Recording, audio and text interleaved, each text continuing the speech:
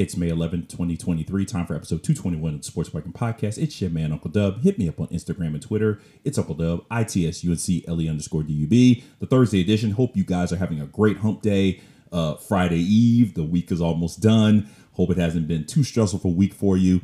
So let's get into kind of recap of some things. So, I didn't record early part of the week, which was always the intention. But, schedule's about to change again. But we'll make do. And we'll move on with everything going on in the sports world. This past weekend, the Kentucky Derby, the 149th version of it, went off. Mage at 15-1 wins the Derby over two fills in the home stretch, ran a mile and a quarter in 2:01.57.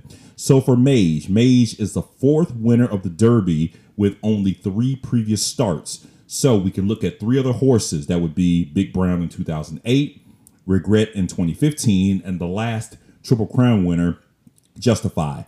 Also, Mage is the second horse to win the Derby to have Venezuelan connections. So Canonero 2, who won in 1971, is the last horse to have Venezuelan connections. And Canonero 2 also won the Preakness. Hall of Fame jockey Javier Castellano wins his first Derby in 16 tries. So, you got to think about somebody with his credentials, his background, who's been in so many derbies to finally get that one off his back. I'm sure that was a big relief. So if you remember, I talked about Mage last show, and I said Mage finished second to Forte in the Florida Derby. Forte was scratched the morning of the race, so that was the big news Saturday, about mid-morning on Saturday, that Forte had been scratched. So I believe they brought in another horse to take Forte's place, but nevertheless, that was Forte was the favorite at the time, and so that kind of changed everyone's betting, and of course changed the favorites. So as we said, Mage won, Two Fills was second, and Angel of Empire was third. And Forte was scratched due to a bruised foot. So they showed some footage and talked to Forte's trainer during the pre-race coverage on NBC. And, he was very apologetic. He felt so bad for the horse. But you can see as the vet was examining Forte's foot, the horse was in a lot of pain. So I don't know Forte's status for the Preakness, but we'll keep an eye on that. Speaking of the Preakness, the 148th Preakness Stakes, the People's Party next Saturday in Baltimore. So Preakness week is coming up, and we'll get you all caught up on all the Preakness news, post positions, and all that good stuff next week. Let's move over to NASCAR. Denny Hamlin wins the Advent Health 400 at Kansas Speedway. So this was a really good race towards the end. So roughly about 30 laps, Hamlin chased Kyle Larson. So Larson, I believe, started about middle of the pack, got up to the front. He ended up in a couple little incidents where he was almost to the back of the pack. He managed to work his way back up to the front of the pack. He was leading for quite a bit towards the end. And on the final lap, Denny Hamlin, they were going kind of bumper to bumper. He made a little bit of contact with Larson. Larson got a little bit loose, got to the wall, and Hamlin made a sprint towards the finish line to win the race. So Denny Hamlin breaks a 33 race winless streak and wins a fourth record race at Kansas. And for Joe Gibbs Racing, this is their 400th win. So as I mentioned, Hamlin first, Larson second, William Byron third, Bubba Wallace fourth, and Ross Chastain rounds out the top five. The Toyota. So Hamlin drives the Toyota for Joe Gibbs Racing. Bubba Wallace, he drives Toyota for 2311. The Toyotas did really, really well in qualifying.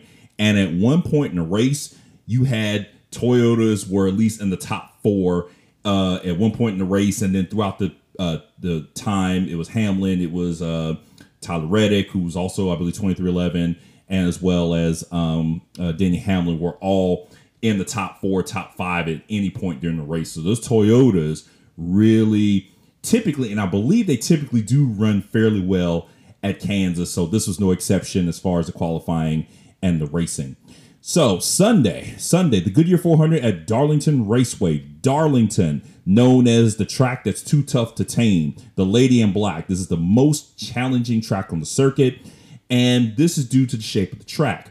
So the track is almost shaped like a kind of like an oblong egg. And the shape basically pushes the racing line. So the preferred line of racing for the drivers is dangerously close to the wall. So this, because it's the 75th anniversary of NASCAR, this is going to be the throwback colors race. They're going to go 293 laps Sunday. The green flag drops 3 p.m. on FS1 or sometime after 3 p.m. Of course, there's always the pre-race festivities. I believe usually pre-race is anywhere between 1:30 and 2 o'clock when they'll start. So we'll talk more about the Goodyear 400 at Darlington next week. The NBA, let's go through the playoffs. East semifinals. Currently, number 3 seeded Sixers lead the 2nd seeded Celtics 3-2. Tonight, game 6, 7:30 ESPN in Philly. Then same channel, 10 p.m. in Phoenix. The number 1 Denver Nuggets lead the 4th seeded Phoenix Suns 3-2. Their game 6. So that last series, I believe last show I mentioned, I think I said something to the effect, and this is what I'm trying to remember. I think I kind of off the cuff said, well, not looking good for Phoenix, but maybe they got something in them, and they got something in them. So they're making this a series. So it's going to be interesting to see, can the Suns kind of make something of this and really fight to try to pull this series out. Again, I feel like the Suns, they had a really good chance to kind of pull out a title a couple seasons ago. It just didn't go very well. They've definitely got the roster to do it, but again, the Nuggets are playing really well. Nikola Jokic, and I know he got into some trouble, and I think a lot of folks felt he should have been, as far as some foul trouble, or he had a flagrant or something, I forget. But I know a lot of folks felt like he should have been suspended. He was not. So it's going to be interesting to see how this game 6 will go tonight. Last night, the Knicks over the Heat, 112-103. Miami leads 3-2. Jaylen Brown drops 38 for the Knicks, and Jimmy Butler had 19 for the Heat. In this game, rebounding, the Knicks out-rebounded the Heat 50-34. Miami had 30 fouls to New York's 19. So again, some pieces that kind of influenced the game in some respects. Warriors over the Lakers, 121-106. Lakers 3-2 advantage. Steph Curry goes for 23. LeBron James goes for 25. All 5 starters for Golden State were in double figures. So, it's every man on deck to kind of trying to will the Warriors into the Western Conference Finals. Over to the NHL, the number 1 Carolina Hurricanes lead the number 2 New Jersey Devils 3-1 in the East semifinals. Game 5 tonight, 7 p.m. in Raleigh on TNT. Then same channel, 9:30, and Dallas game 5 of the Western semifinals. The Kraken and the Stars are tied at 2 games apiece. Last night, Toronto takes down Florida 2-1, so they stave off elimination. Goalkeeper Joseph Wall saved 24 of 25 saves. So Florida will try to clinch the series that they played last night. It's going to be Saturday or Sunday. Meanwhile, Edmonton over Las Vegas 4-1. That series is tied 2 apiece. The Oilers had control of this game in the first period. They scored 3 goals in the first period. They scored 1 in the second. It was pretty much over by the third period, where the Golden Knights get 1 to drop to fall to 4-1. Let's go to men's college lacrosse. The NCAA tournament starts for the men on Saturday. So we've got 4 games, so a quadruple header on Saturday and Sunday. Let's start on noon ESPN on Saturday. Richmond visits Charlottesville to take on 2nd-seeded Virginia. Utah goes to Notre Dame, 3rd-seeded, 2:30 ESPN2. At 5 p.m., Yale visits number 7 Georgetown. And then the nightcap, Army goes to College Park to take on number 4 Maryland. On Sunday, you get the same times, noon, 2:30, 5 p.m., and 7:30. Bryant visits Baltimore to take on Johns Hopkins at noon. Michigan goes to Ithaca to take on number 8 Cornell at 2:30. Delaware goes to Durham to take on number 1 Duke at 5. Princeton visits number 5 Penn State at 7:30. And how about those Princeton Tigers? Princeton, they won the Ivy League title, and they had to. At that point, entering the Ivy League tournament, they essentially had to get above 500. They were below 500. They won a game. They won a couple games. They got to 500. They had to have a winning record to get into the NCAA tournament. They were able to do that and win the tournament, so that gave them an advantage. So you've got for the ACC, 3 teams are in the tournament for the ACC. 3 will represent the Ivy League, and 3 will represent the Big Ten. So we'll recap college lacrosse on men's college lacrosse next week. But again, we've got 2, 4, 6, 8 times 2 is 16. 16 teams vying for a slot in the Final Four that will take place on Memorial Day weekend. The women's lacrosse tournament will start tomorrow. We'll give you a top 4 seeds. Number 1 seed is Northwestern, 2 seed Syracuse, 3 seed Boston College, and 4 seed UNC. So the top 4 seeds, 3 of them represent the Atlantic Coast Conference. 1 will represent the Big Ten.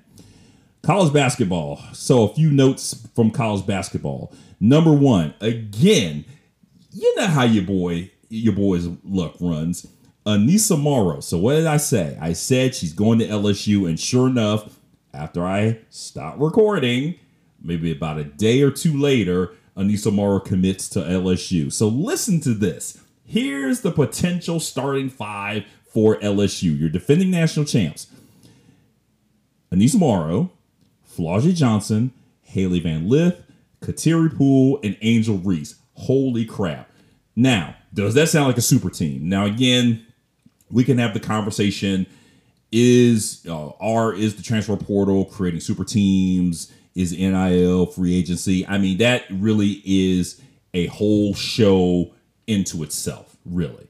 But when you think about the amount of talent that first Kim Mulkey is bringing in from a recruiting standpoint, then is able to garner the attention of transfers like Haley Van Lith. I mean, last season was Angel Reese. Now Haley Van Lith comes in.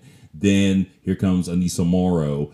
I mean, this is a team, again, right now, on paper, they are, in most people, if not all people's way too early top 25. They're the top team in the nation. Now, you got to earn it. You can't just be number 1 on paper and think, okay, I'm number 1 on paper. We're going to win this national title just on the strength of that. Of course not. You got to go out and play basketball. So what has to happen? The chemistry has to be built. The team bonding has to be built. This is a different team in a lot of respects, but I'm sure that they are of one mind when thinking about the end that they want to reach. That, we know LSU's history, that they've had a lot of Final Fours up until this season. Then they finally break through, get to the Final Four, win a national title. Now they want to do it again. So with this team, this is a team that is built for a repeat. Now, again, we all know it's tough to repeat, but to be continued. I'm interested to see what their summer workouts are going to look like. So right now, most schools are in exam break or finishing up exam break. And, many of these teams, both men's and women's side, are going to begin their summer workouts really soon. So I'm sure we're going to be seeing and hearing things. So I'll kind of keep my ear to the ground. And I'm very interested to see, not just what this LSU team looks like, but, number of teams benefited from the transfer portal. I think only about, I want to say the number I saw was about 5. There were about 5 teams nationally, like Power 5 teams, something to that number, that did not in any way benefit from the transfer portal. So again, many teams lost players and may have gained 1 or 2 back. There are a lot of teams that broke even.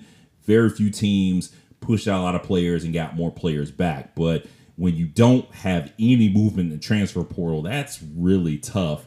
So then it kind of puts a coach back into that situation of, well, we build the roster the old-fashioned way. We've got players coming back. We've got players coming in. So now you've got that mix of veterans. You've got that mix of new talent, and you just try to make it all work. So we'll see how it goes, but we'll be talking more college basketball a little bit as we move through the summer because, of course, college football has sort of died down for the most part. Not a whole lot going on from a news standpoint, but we'll keep our eye on those things. Hunter Dickinson, we talked about him going to Kansas, and I think there was an article, I think he talked on a podcast about, NIL was one of the reasons that he, went to Kansas. There were obviously the opportunities for him to make more from an NIL standpoint. Of course, there were the moments that he did, a lot of crazy things that kind of made more so the Michigan fan base a little bit crazy. I read a thing where I think, and this is kind of, I think this is poor timing. I'm hoping this was poor timing, but after the unfortunate incident at Michigan State with the shooting, he came to a game wearing a ski mask, and people got on him. He said, "Look, it wasn't about that." He said it was, "I just wanted to go in and steal a win." Okay, these are his words, so it's kind of like the joke is super lame. I get what he was trying to do. I just kind of feel like, the timing was bad on that. But again, it lends to this idea of how much NIL is really driving a lot of decisions. He said, "Don't get me wrong, I love Michigan. He always will love Michigan." But he kind of looked at every school. He kind of said, well, Kentucky would have been an okay choice. He was very tempted to go back home and play for Maryland or Georgetown because, as we say, he's a DMV guy. But he looked, and he said Villanova also was a good choice as well. But he thought about, what Kansas has produced as far as professionals. He wants to play at the next level. And he's had his, and of course he's had his kind of his ups and downs with the Michigan fan base. I mean, they've kind of, given him the business about his play, but Dickinson's a solid player. I think he brings a lot to the table. He can do a lot of things. I mean, obviously his size gives him the advantage, but he really, when he's focused and locked in, he's really, really a good player. Like I said, I think last show I talked about one of the things that he really needs to work on is just being a little bit more locked in defensively, but he has the physical attributes and the gifts to do that. So again, it's just a matter of putting in the work. But right now, with him coming in, with the players that they have returning and some potential additions that could still happen, because I think the first transfer portal window just closed a few days ago. Right now, a lot of schools are in that we're not recruiting period right now. They're in the quiet period for recruiting. Once the next portal window opens, once recruiting starts up again, it's going to be interesting to see, does Kansas make any more moves? Because again, this team has the ability to become that much more dangerous. Right now, they are going to be on the one line. I don't think, unless something crazy happens, this is going to be a team that gets a 1 seed without question, and a team that I think a lot of people are going to be looking to win a national title. So I mean, Bill Self, he's won national titles. I mean, heck, he won it the year before the year before this one. So again, he's looking at a team that could do it one more time. So we'll see how it all goes for Kansas. Bob Huggins, so the head coach at West Virginia. So during a radio interview in Cincinnati, he used an anti-gay slur, and it's not like he said it once and caught himself. He did it twice. And once he did it, and then, he caught flack and backlash from it, and he immediately apologized. He was very contrite on social media. This went to the AD and West Virginia President Gordon G. This was a high-level decision, but what ended up happening was Huggins' salary was docked $1 million. So he signed a new contract, an amended contract, so he now makes $3 million versus $1 million. He will also be suspended 3 games at the start of next season. I think the $1 million docking of pay, I believe, is the largest docking of pay in college athletics that is known. I mean, I'm sure somebody might have accurate records on that, but to the knowledge of many, this is the largest docking of pay ever. And he has to undergo sensitivity training. The $1 million will go to university centers and efforts for LGBTQ students and resources. So that's where that money will go. He'll meet with students who are LGBTQ. He'll go into talking with mental health experts to kind of understand, the mental health aspect of living in not just West Virginia, but living in America, being LGBTQ. I think I read something where it said West Virginia has the largest population of, I believe, LGBTQ plus teens, if I recall correctly, was the excuse me, was the thing I read. But nevertheless, when I heard this, I'm kind of thinking to myself, okay, I don't think I'm surprised because I kind of feel like, if he was going to say something crass, I kind of feel like he had it in him and probably has said crass things in practice and whatever. But yeah, I think I was definitely on the bandwagon. He was going to get axed, and a lot of people kind of were like, no, he's not getting axed.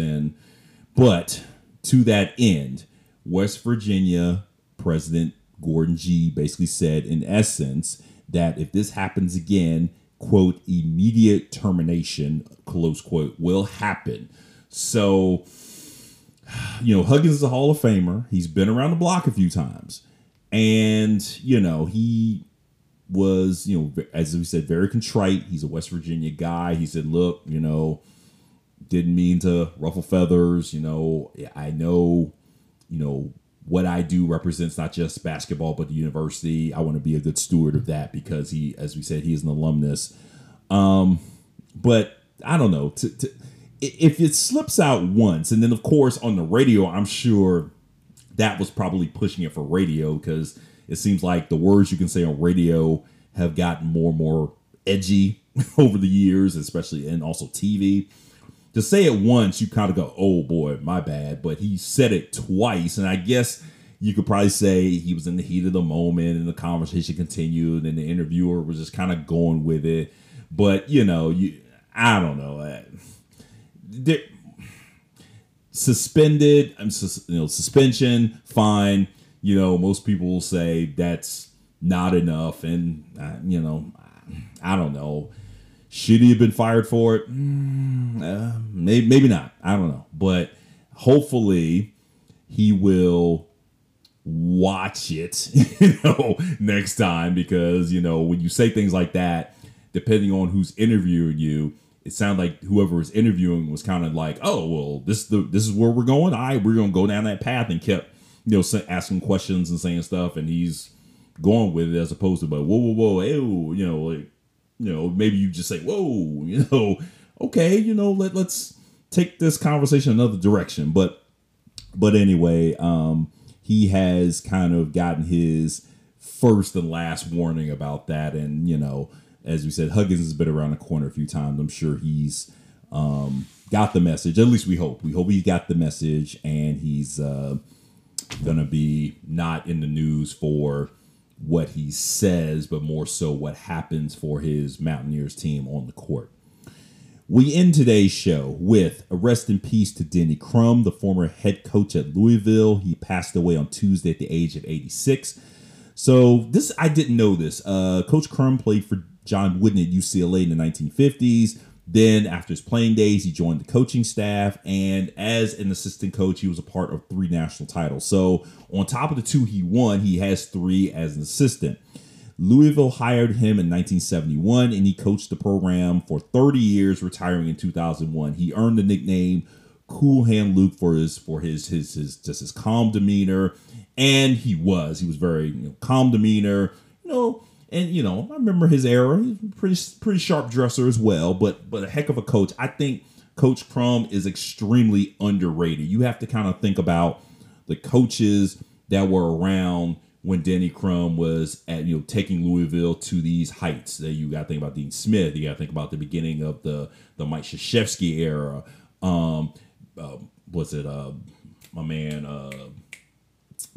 Larry Brown and the like. So a lot of good coaches who were really doing some big things, and Crum won 2 national championships, went to the Final Four 6 times. In 30 years of coaching, he took Louisville to the NCAA's 23 times. So, that in and of itself is an amazing accomplishment, and I think he doesn't get enough credit for that. He finished his career 675 wins, 295 losses. He was the second fastest coach to win 500 games, and he was inducted into the Naismith Hall of Fame in 1994. But those 2 national titles, 1980 and 1986, the 86 team, I remember the 80 championship a little bit. The 86 team, that was a heck of a team. Purvis Ellison, Jeff Hall, Tony Kimbrough, Herbert Crook, Kenny Payne, who's the current head coach at Louisville, Billy Thompson and Milt Wagner, those were some guys. You want to talk about just an outstanding team. They went 32-7 that season. They went 10-2 in the Metro Conference. So, I think when the Metro Conference, it was Florida State, Louisville, I think Cincinnati, I want to say Virginia Tech was in there as well. But nevertheless, they beat Duke in the final, speaking of Coach K. And again, I really feel like that Coach Crum, he got a lot of recognition for what he's done. But I just feel like as a great coach, I don't think he really got his just due. And I was very sad to hear that he had passed away. But rest in peace to Coach Crum. Condolences to his family and to the Louisville family.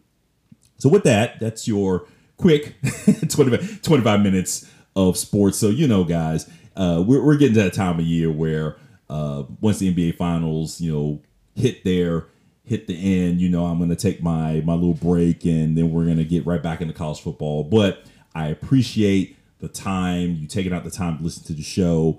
Thank you so much. Make sure that you continue to like, subscribe, give me a 5-star rating if you can. Email the show, emails in the show notes. Hit me up on Instagram or Twitter. It's Uncle Dub, ITSUNCLE_DUB. Until I talk to you again, hopefully very, very soon. Remember to continue to take care of yourself, stay healthy. A little warm today, so remember, the weather's getting hot. Remember to drink your water and mind the business that pays you. Peace. Thank you for listening to the latest episode of the Sports Wagon Podcast. If you enjoyed the episode, please subscribe, rate, review, and tell a friend about the show. You can also send me a voicemail or send me a message on Twitter or Instagram at It's Uncle Dub. That's ITSUNCLE_DUB. Also, please consider supporting the podcast at buymeacoffee.com/sportswagonpod. I really appreciate your support. Thank you.